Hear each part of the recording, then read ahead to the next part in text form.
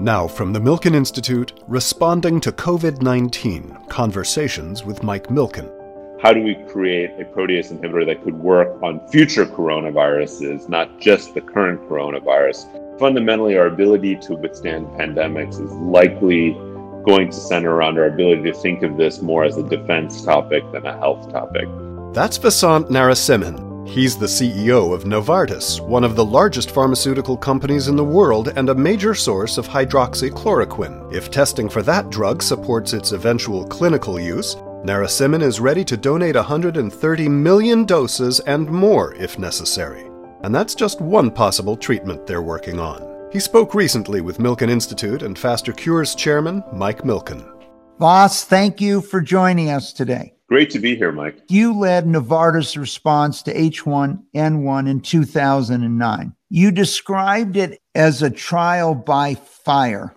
What do you mean by that? And what did you learn then that is applicable to the coronavirus today? You know, when you think back to 2009, we had a situation not dissimilar to today in terms of the urgency at the time. And we were pressed as one of the largest partners with the US government and European governments to rapidly develop and scale a vaccine so that it would be ready for the fall for this H1N1 strain. We knew the virus was impacting children and pregnant women, so there was a big desire to move very quickly. And, you know, when you think about the effort required to take a genetic sequence, get that into a vaccine strain, move it into our production run. In the end, we ran 6 clinical trials and scale up to be ready to produce hundreds of millions of doses of vaccine for the world. We were ultimately, I think, successful in developing a vaccine very quickly. Also, the virus's profile was not as bad as we had worried about. Still, nonetheless, I think some estimates suggest it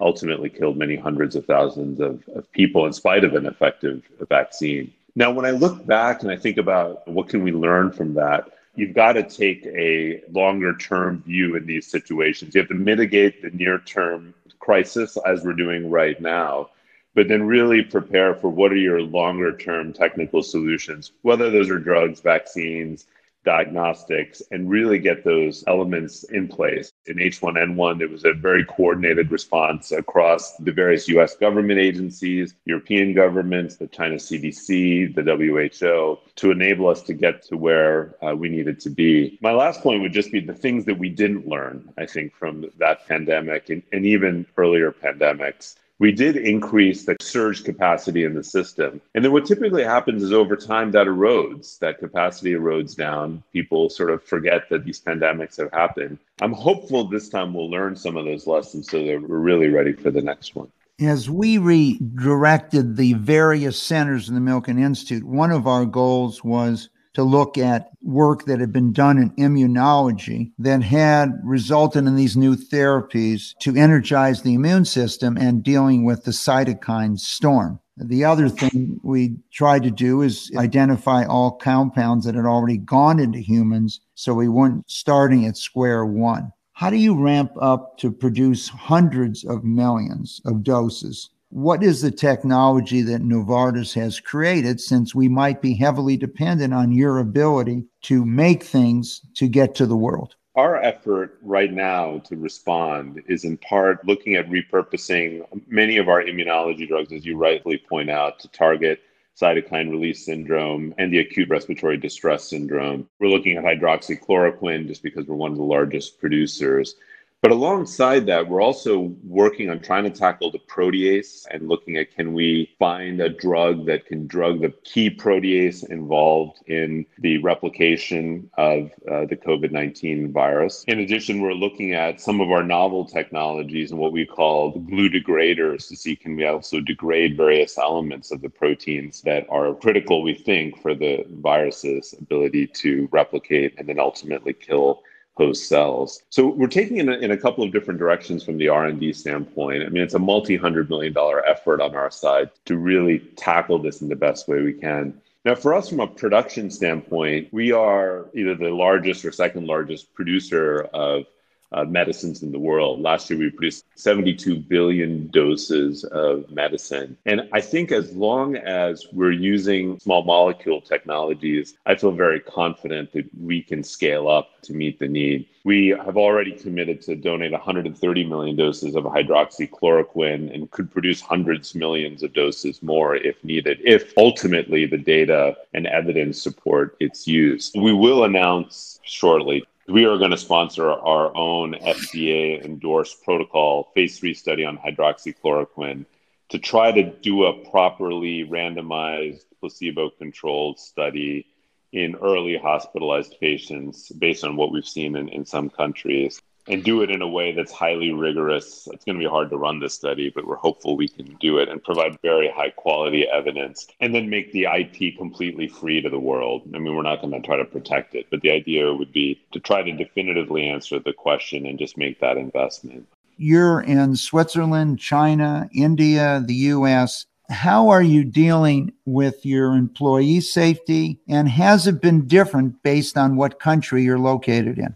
Mike, this has been an area we've had to keep evolving our thinking, as we go, because this is a complex situation. And I think if anything I've learned from a leadership standpoint, this is a situation where you have to accept that there's a lot of unknowns and better to navigate step by step than overspending your time trying to forecast unknown scenarios. So we operate in 152 countries, I believe.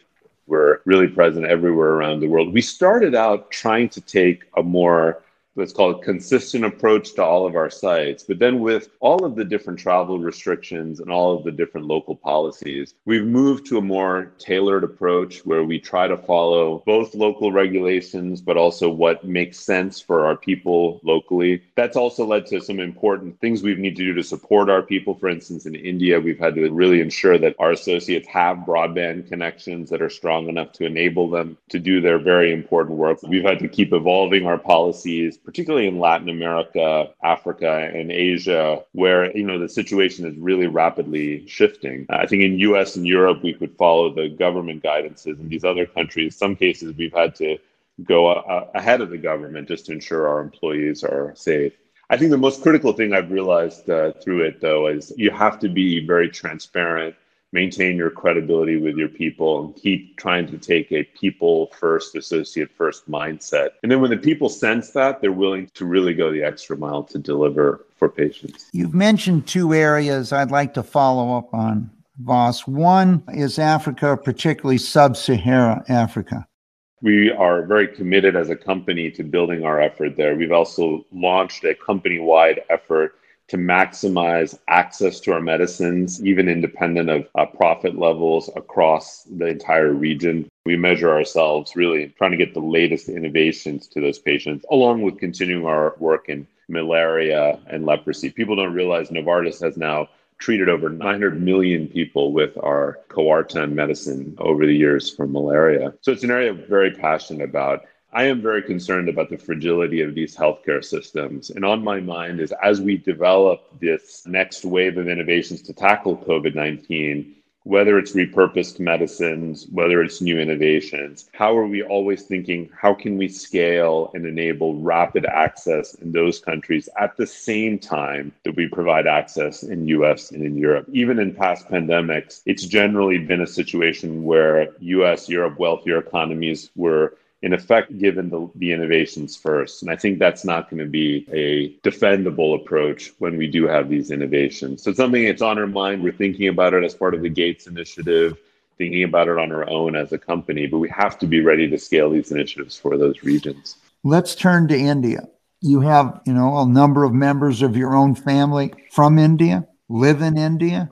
Obviously, this country is going to have eventually the largest population in the world.